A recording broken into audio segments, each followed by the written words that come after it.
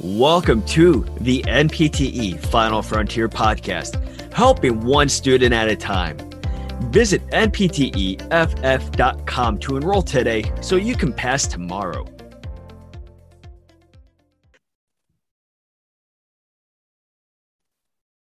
Thank you for joining us here on the NPTE Final Frontier podcast. My name is Emily.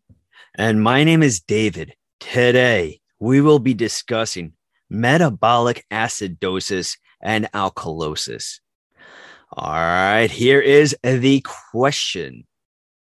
A patient presents with metabolic alkalosis due to excessive vomiting. What would this patient most likely present with? Option A, blood pH greater than 7.45. Option B, blood pH less than 7.35. Option C, increased respiratory rate. Or is it option D, chronic kidney disease? Way to go, Warriors. The correct answer is option A blood pH of greater than 7.45. This is the correct answer because alkalosis results from an increase in available bases or loss of non-respiratory body acids, resulting in higher blood pH. Even though you know that the answer is option A, it is very important to check out the other options.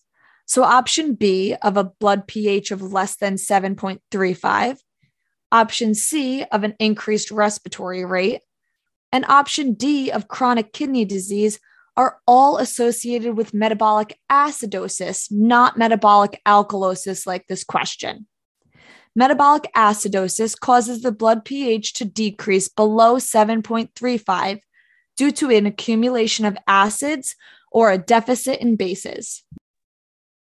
Now that you understand metabolic acidosis and alkalosis, here is a quote from Bill Bradley. Ambition is the path to success.